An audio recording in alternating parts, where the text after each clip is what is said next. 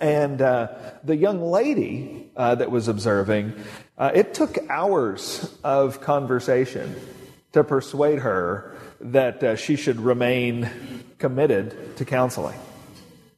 She knew this couple needed help, and she knew they needed help from the Scriptures, but she wasn't sure if she was the one that should be the kind of person who would give help to these kinds of people. I actually worked to persuade her not to drop out of the program and to stick with it. And she did it reluctantly, but what made her actually stay and complete her degree program, and now she actually does crisis pregnancy counseling in a crisis pregnancy center in a different part of the country. What made her stick with it was not the argument that I made in the week after that disastrous meeting. What made her stick with it was coming back for counseling and watching this couple change.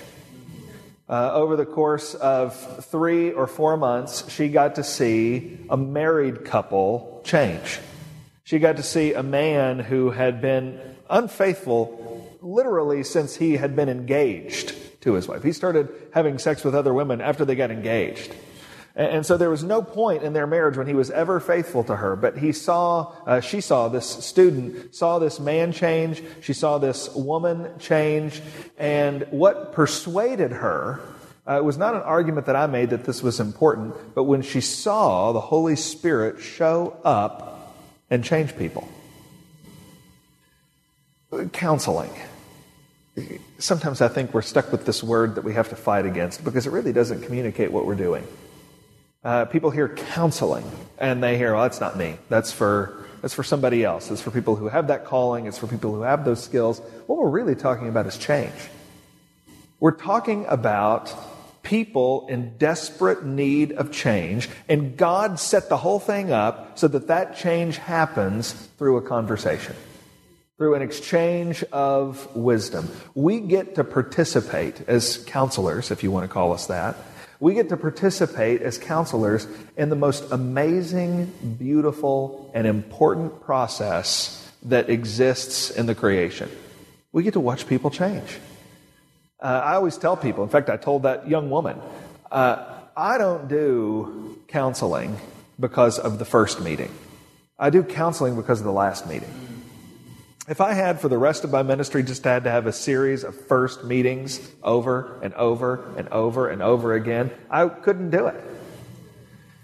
But when you watch couples move from sitting on opposite ends of a sofa with as many pillows and everything stacked in between them as possible, and over the course of 2 months, over the course of 6 months, over the course of ever how long it is, you watch these couples slowly move closer together. You hear what it's like for them to have fun on a date night again. You hear a young woman who actually can extend forgiveness to a father who she'd hated because the Lord has just worked in her life. That's why I'm involved in it, and that's why I hope you would be, is because we get to be a part of the most beautiful reality in the universe, and that is God changing people by His grace. It's a beautiful and a glorious thing. But I'm asked to speak about how can you know if a counselee is really changing, because this beautiful and glorious thing can be hard to recognize sometimes. That's the sort of bitter irony almost of the beauty of change. As glorious as it is, it can be hard to recognize. It can be hard to recognize for a couple of different reasons. It can be hard to recognize because problems are hard. You know, I counseled a man one time who was in his 50s.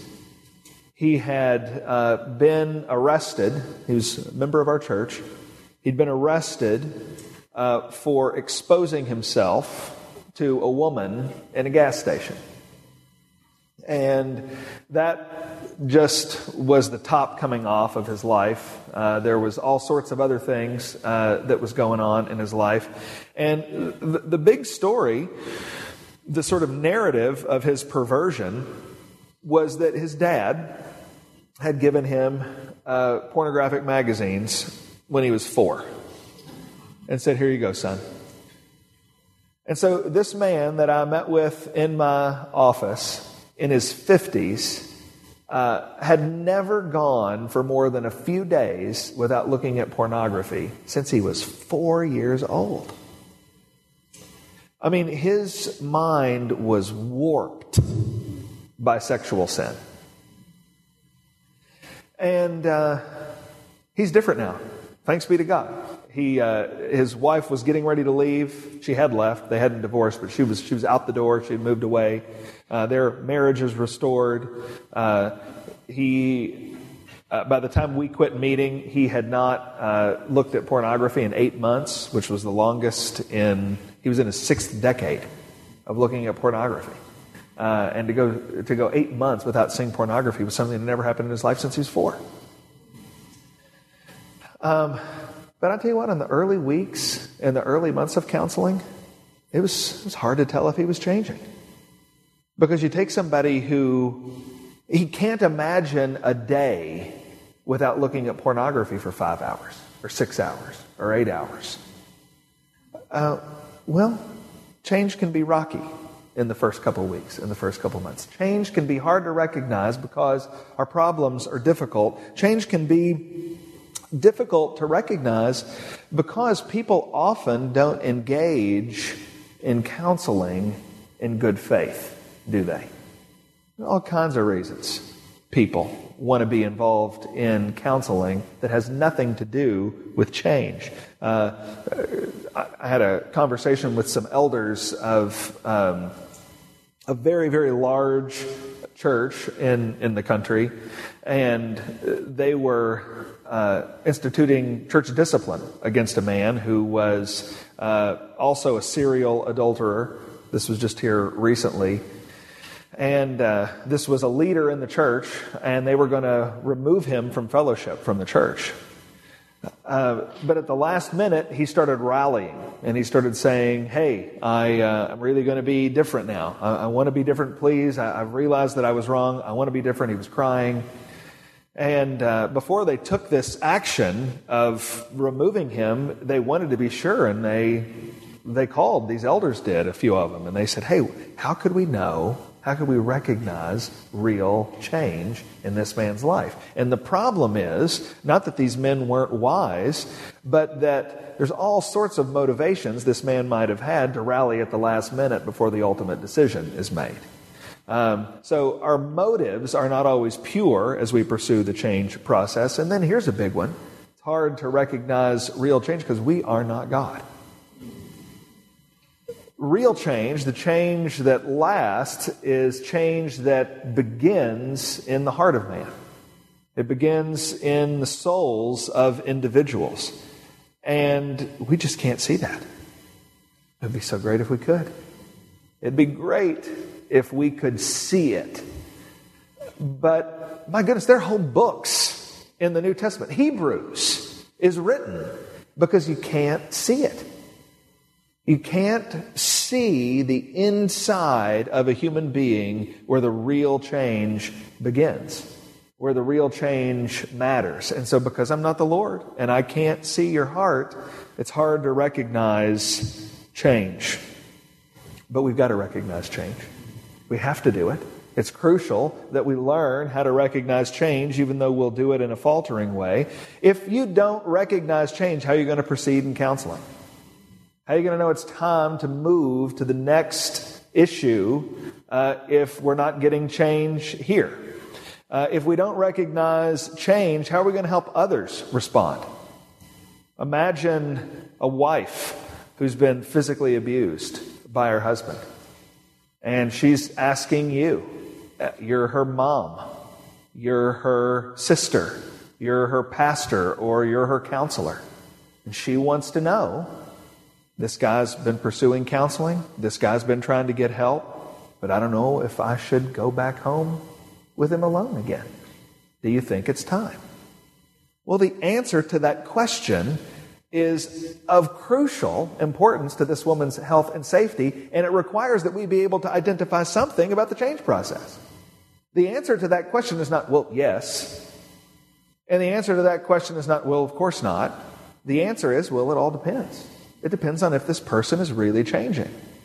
And if this person is really changing, then we'll have one answer. And if the person's not really changing, then we'll have a completely different answer. We need to know because of this church discipline issue. Jesus says, go and if your brother sins against you, go and show him his fault. Matthew 18:15. And if he listens to you, great. But if he doesn't listen to you, then take a couple other people with you.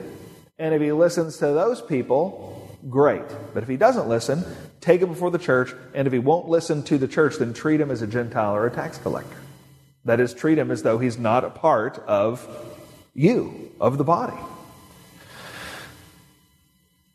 Jesus' commands there require that we identify whether someone has listened to us or not. They require that we be able to diagnose whether change has happened. So change is a glorious thing. It's an incredibly beautiful reality. But it is also a reality that is hard to recognize, but it's a reality that we must be growing in our wisdom to recognize. So we have to have this talk, we have to have this conversation, but how can you tell? How can you recognize this beautiful thing while it's happening? Well, the Bible is really helpful about this. You might imagine I would say something like that. The Bible tells us what change looks like.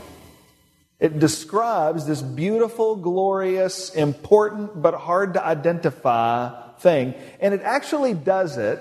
It does it in a lot of different ways, but in the text we're going to look at tonight for just a few moments, it identifies what change looks like almost in the form of a checklist.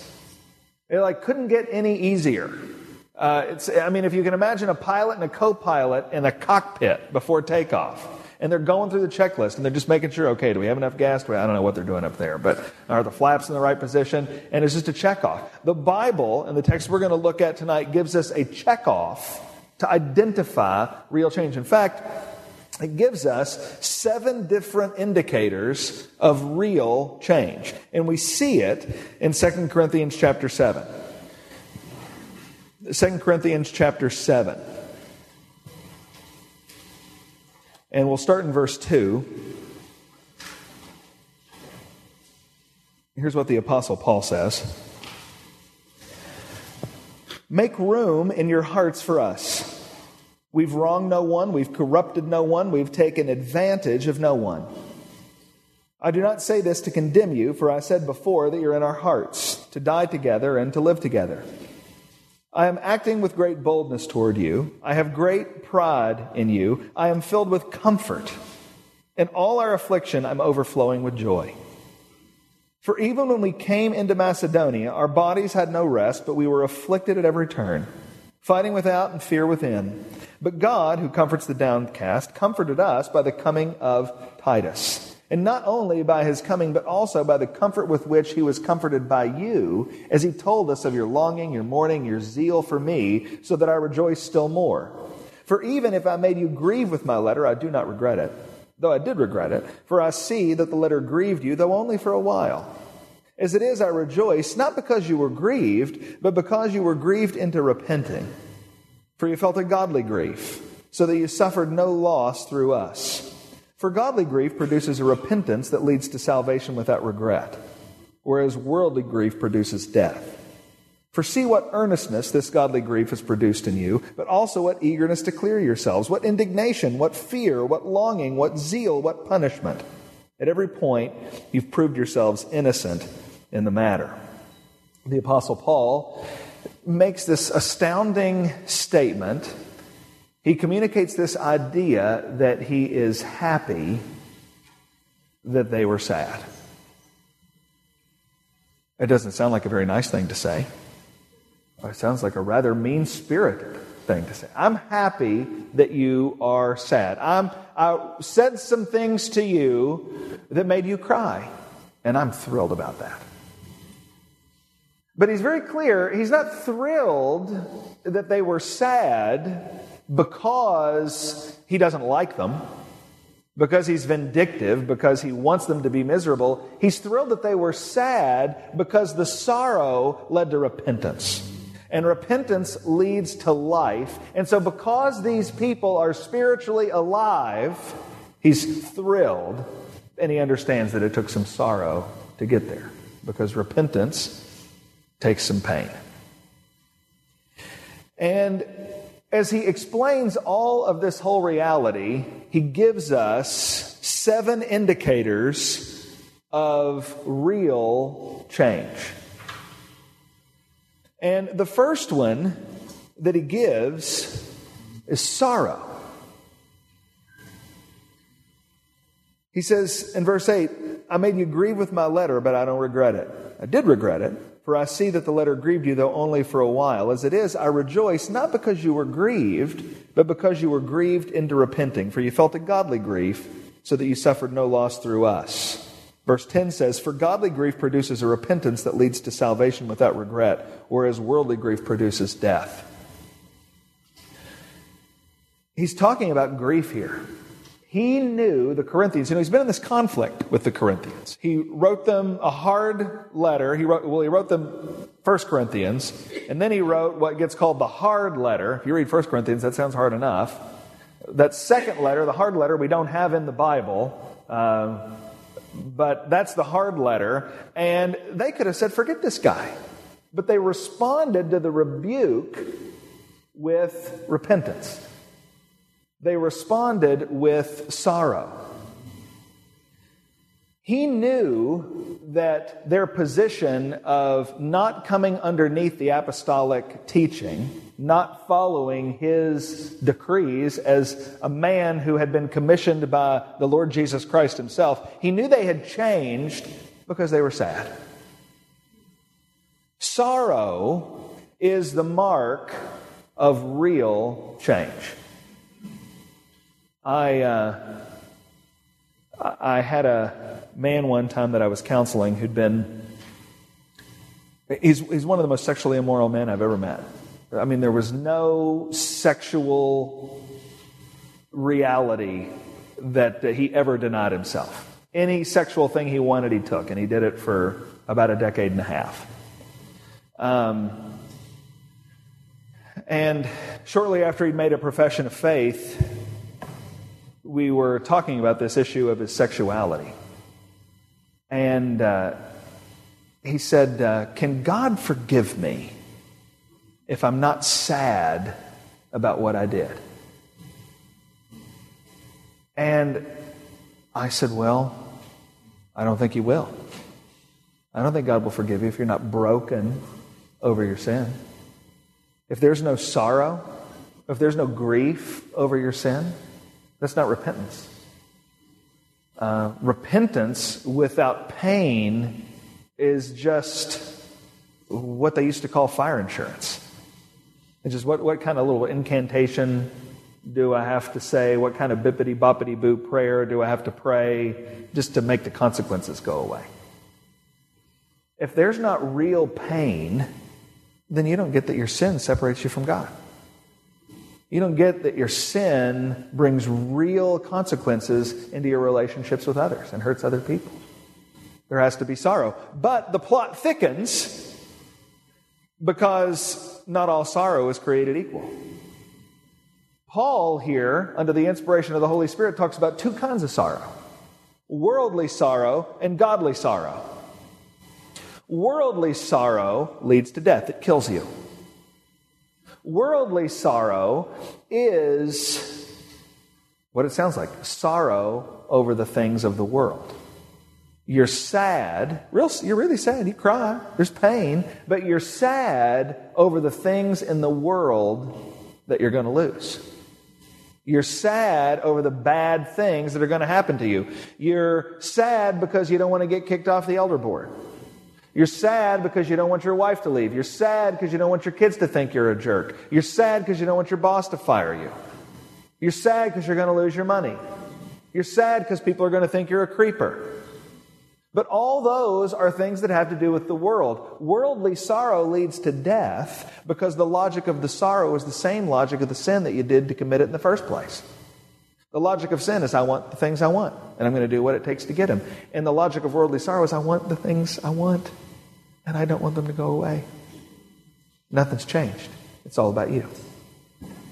Then there's godly sorrow that leads to life. And godly sorrow leads to life because everything changes with godly sorrow. You're sad about the things of God.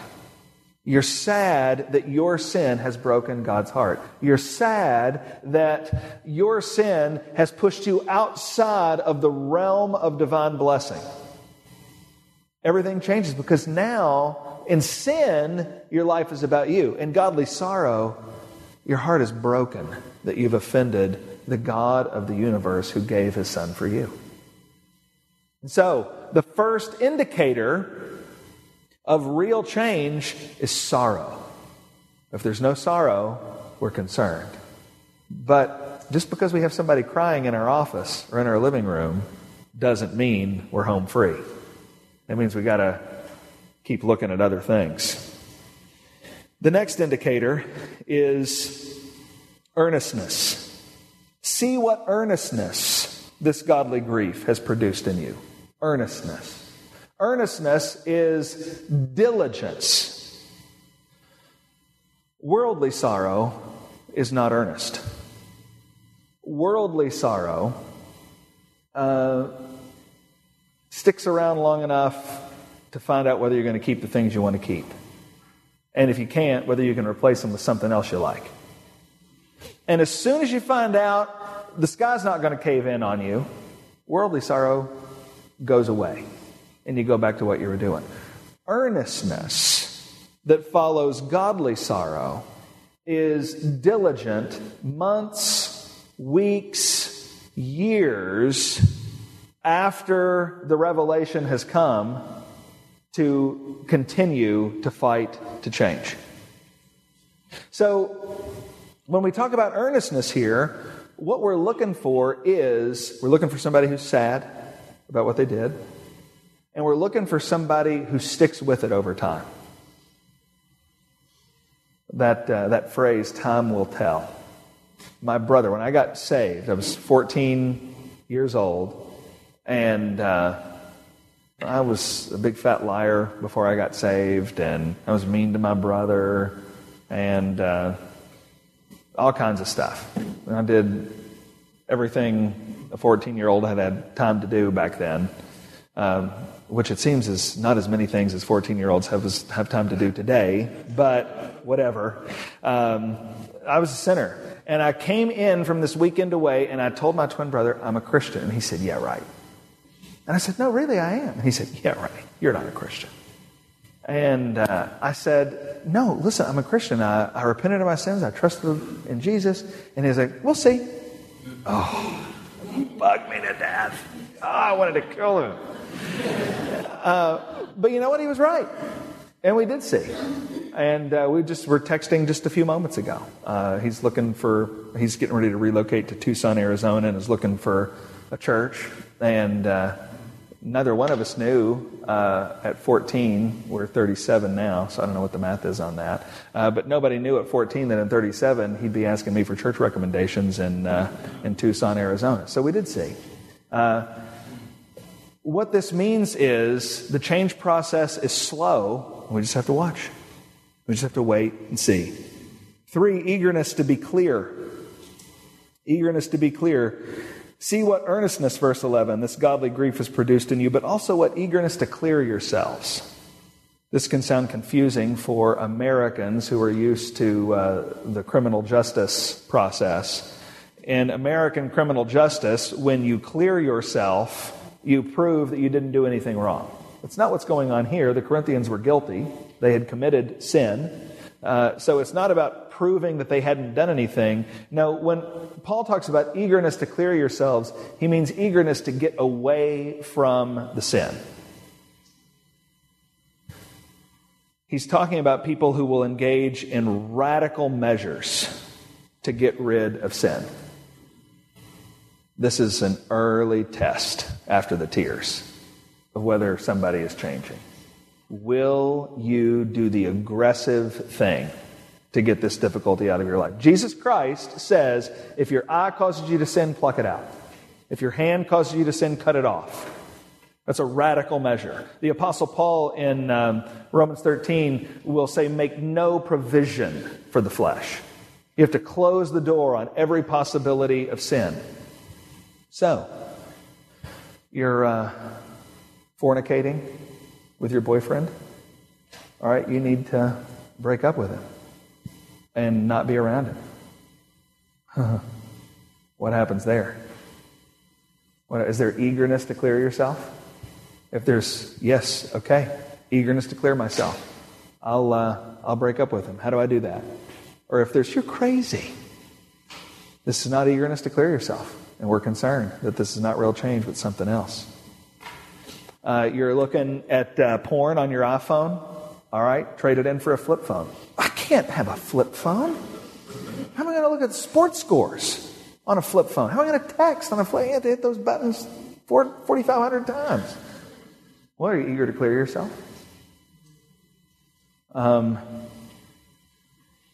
That's an early test. Will you do what Jesus says and cut off your hand? Will you gouge out your eye? Or are you going to make provision for the flesh? When people are on board, they're ready to go. They want to do what they have to do to clear themselves. A fourth item on the checklist is indignation. See what earnestness this godly grief has produced in you, but also what eagerness to clear yourselves, what indignation, hatred. There's hatred in people who aren't pursuing change. There's hatred in people who are full of worldly sorrow, but it's hatred of the consequences. Well, I don't want to break up with my boyfriend. I don't want to get a flip phone. I don't want to quit my job. Some people to change need to quit their job. That first guy I was talking to you about, the first married couple, he was an airline pilot. And his route was the Pacific Rim. And he was away for 2 and 3 weeks at a time in an area of the world that is thick with prostitution. And he could do anything he wanted for weeks at a time. And he didn't know how to shut it off. He had to quit his job. Yeah, I have to quit my 6-figure job. You know what you do? You can have 6 figures and go to hell. Or you can quit and follow Jesus. You pick. You want to cut off your hand? You want to gouge out your eye? He started out hating that. He started out hating me. That guy might have said more cuss words to me than anybody else in my adult life, actually. But ultimately, I realized it wasn't going to work. There is a kind of hatred that comes with worldly sorrow. But there's the kind of hatred that comes with real change is hatred over sin. I hate sin. And if you tell me I got to quit my job, I'll quit my job. If you tell me I got to break up with somebody, I'll break up with somebody. If you tell me I got to quit school, I'll quit school. I hate sin and I want it out. We're looking for people who hate sin. 5, fear. What fear? It's an interesting one. What fear? What kind of fear are we talking about here? I don't know who I'm talking to, but have you guys ever seen Frozen? The movie? Okay, so I have a 9-year-old little girl. So I've probably seen Frozen more than you have. Okay, there's a good chance. And if I haven't, then I can at least give you a run for your money. And Olaf is my favorite character in Frozen. And my favorite song in Frozen is In Summer. So Olaf the snowman, and he's this snowman who's daydreaming about summer. And he's like, I just wonder what it'd be like to be sunny and hot. And he sings a song, Bees will buzz. Kids will blow dandelion fuzz, and I'll be doing whatever snow does in summer. A drink in my hand, my snow up against the burning sand, probably getting gorgeously tanned in summer. I'll see a summer breeze blow away a winter storm and find out what happens to solid water when it gets warm. And then he ends, he says, oh, the skies will be blue and you guys will be there when I finally do what frozen things do in summer. Well, poor Olaf, he's a dumb snowman. And he doesn't know that if he gets what he wants, it'll kill him. If he gets this dream, he will die. This is the way sin is. If you get what sin gives, you die. We're idiots. We're dumb people. We're dumb people, and we think sin is going to keep its promise. But it never does. When you get the actual wages of sin, you die. And I look back at my life. Before I got saved, after I got saved, I remember things that I fooled around with. And I was following the promise of sin. And the Lord was so kind to keep me out of it, because I'm not dead. I'm not dead. But that's where I was headed.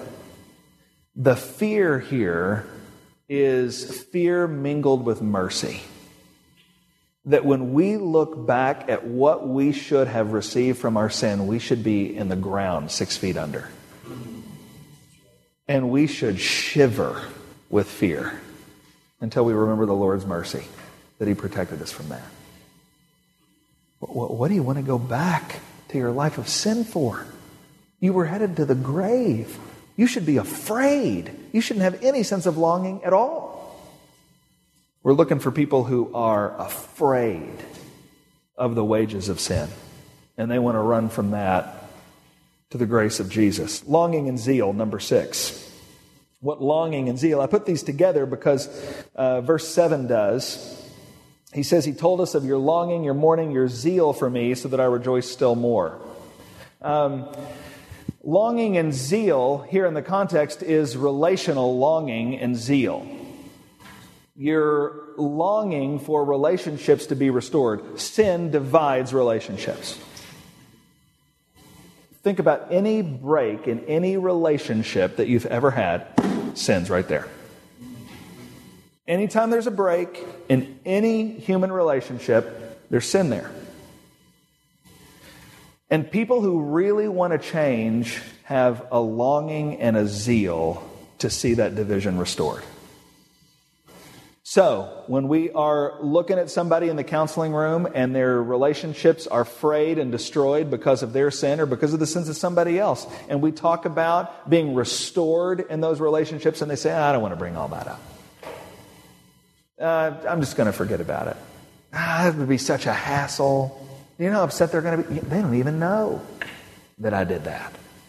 I don't want to do that. We're concerned. This is an absence of longing and zeal. When we see longing and zeal for restored relationships, now we're starting to recognize somebody that the Lord is changing. And then finally, punishment. This is maybe the oddest one on the list. What longing, zeal, what punishment. We had a young man in our church who was arrested for drunk driving. And the attorney that he got was a very good attorney. This was all he did, was drunk driving cases every day, all day long. And he saw his case and he said, all you have to do is plead not guilty. And we're going to make this go away. Because of this and that and this. This is an easy one. It's open, shut, say not guilty, and it goes away. Well, the church had gotten involved because he'd actually called me in the middle of the night to come bail him out. So I went to go do that, and he was very clearly a mess, and So we knew, and the church got involved, and we were trying to help him. It became clear that he was having a problem drinking. He was having a problem doing drugs, and he's got eyeball deep in the church's biblical counseling ministry real quick, and was coming along. He was listening to counsel. He was hitting all these signals, but he came back from this meeting with the attorney, and he said, "Good news. All I have to do is say not guilty, and it goes away. Isn't that good news?" And I said, "Do you want to die?" And he said, "No, I don't want to die." Well, because worldly sorrow leads to death. And godly sorrow leads to life. And godly sorrow means you're ready to take the punishment. So, were you drunk driving? Yes, I was drunk driving. Then you have to take the punishment, man. You can't go into that court and say not guilty when that's a lie. You can't do that. You have to say guilty and take whatever they give. And that boy did. He said he went back to his attorney, thought he was crazy, thought he was part of some cult. We didn't have any gun to his head. Go do it. We're like, hey, you can do what you want, but you'll die. And he didn't want to die. He chose Jesus over not guilty, and he went, and it cost him a bunch of money and a bunch of other things, but he was okay. And in the event, he was different. He was changed. You show me somebody who's squirming away from the punishment of their sin, and I'm going to show you somebody who's not really changing.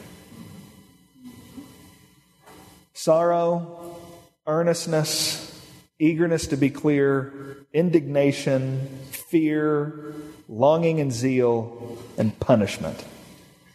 It goes on to say, at every point, you've proved yourselves innocent in the matter. You know what? That's really important. It means you can't say, well, I've got the first 3, but I haven't done the other 4, but I'm okay. It means you can't say, well, I got 1 and 4 and 7, but I don't want to do the others. Or what if I do all these other things, but I just say not guilty in court? The text says, at every point, you've proved yourselves innocent in the matter. Not innocent of a sin. Again, he's talking to people who are guilty. Innocent of worldly sorrow. Innocent of the kind of pursuit that leads to death. So what we're doing is we're just asking all along the process. Is this person sad about their sin? Are they earnest? Are they sticking with it? Are they eager to be clear? Are they indignant over sin? Are they full of fear about what might have happened? Are they full of longing and zeal? Are they willing to take the punishment? With that guy that I told you about, who was a leader in this large church, and the elders were thinking of, we're kind of at this last step. Now he's saying, I'm really different. I'm going to be on board now. How do we know? And I said, you know what? Do this. You go to him and you say, you know what? We want to believe you. We want to believe that here at the 11th hour, you've been convicted by the Holy Spirit and you want to be different. So here we go. I read this text to him. I said, you read this text to him and you say, the Bible says that when you're really repentant, when you're really changing, you'll want to take the punishment.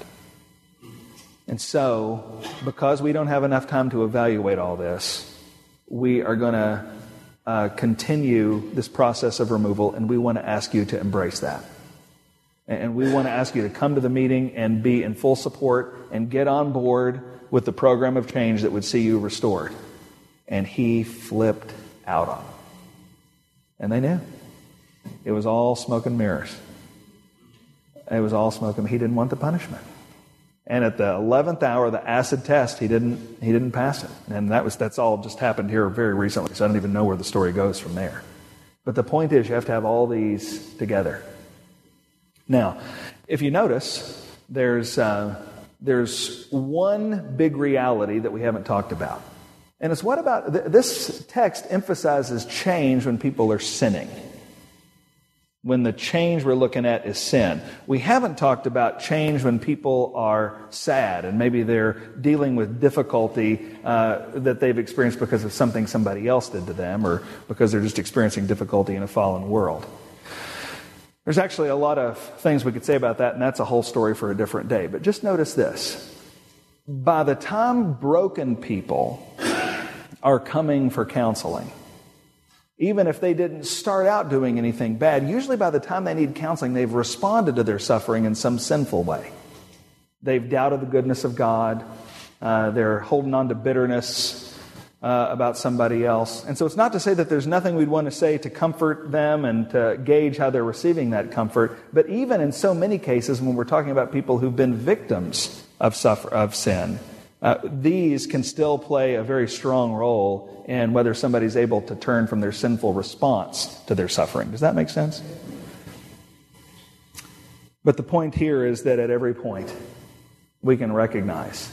We've got a checklist here. This is one of those texts. Really what we've looked at for most of the time tonight is one verse. One verse in the Bible. And it's rich with content, with application to broken and troubled people. I know secular therapists. I've sat in on locked wards and watched these secular therapists try to gauge change. And they don't have anything like what the Word of God gives Christians in just one verse. It's just one verse. It's an absolute treasure trove that God has given to His people. And it's a help, and it helps us know how to gauge this glorious and complicated process we call change. And I hope it's helped to you. Let's pray. Father in heaven, we thank you for your word. We thank you for the grace of your Son Jesus, and we thank you for our time together tonight. We pray for our time together tomorrow, that you would build us up in the word of truth, that you would make us to love you more, that you'd make us more fit to do ministry in your kingdom. And we pray it in Jesus' name. Amen.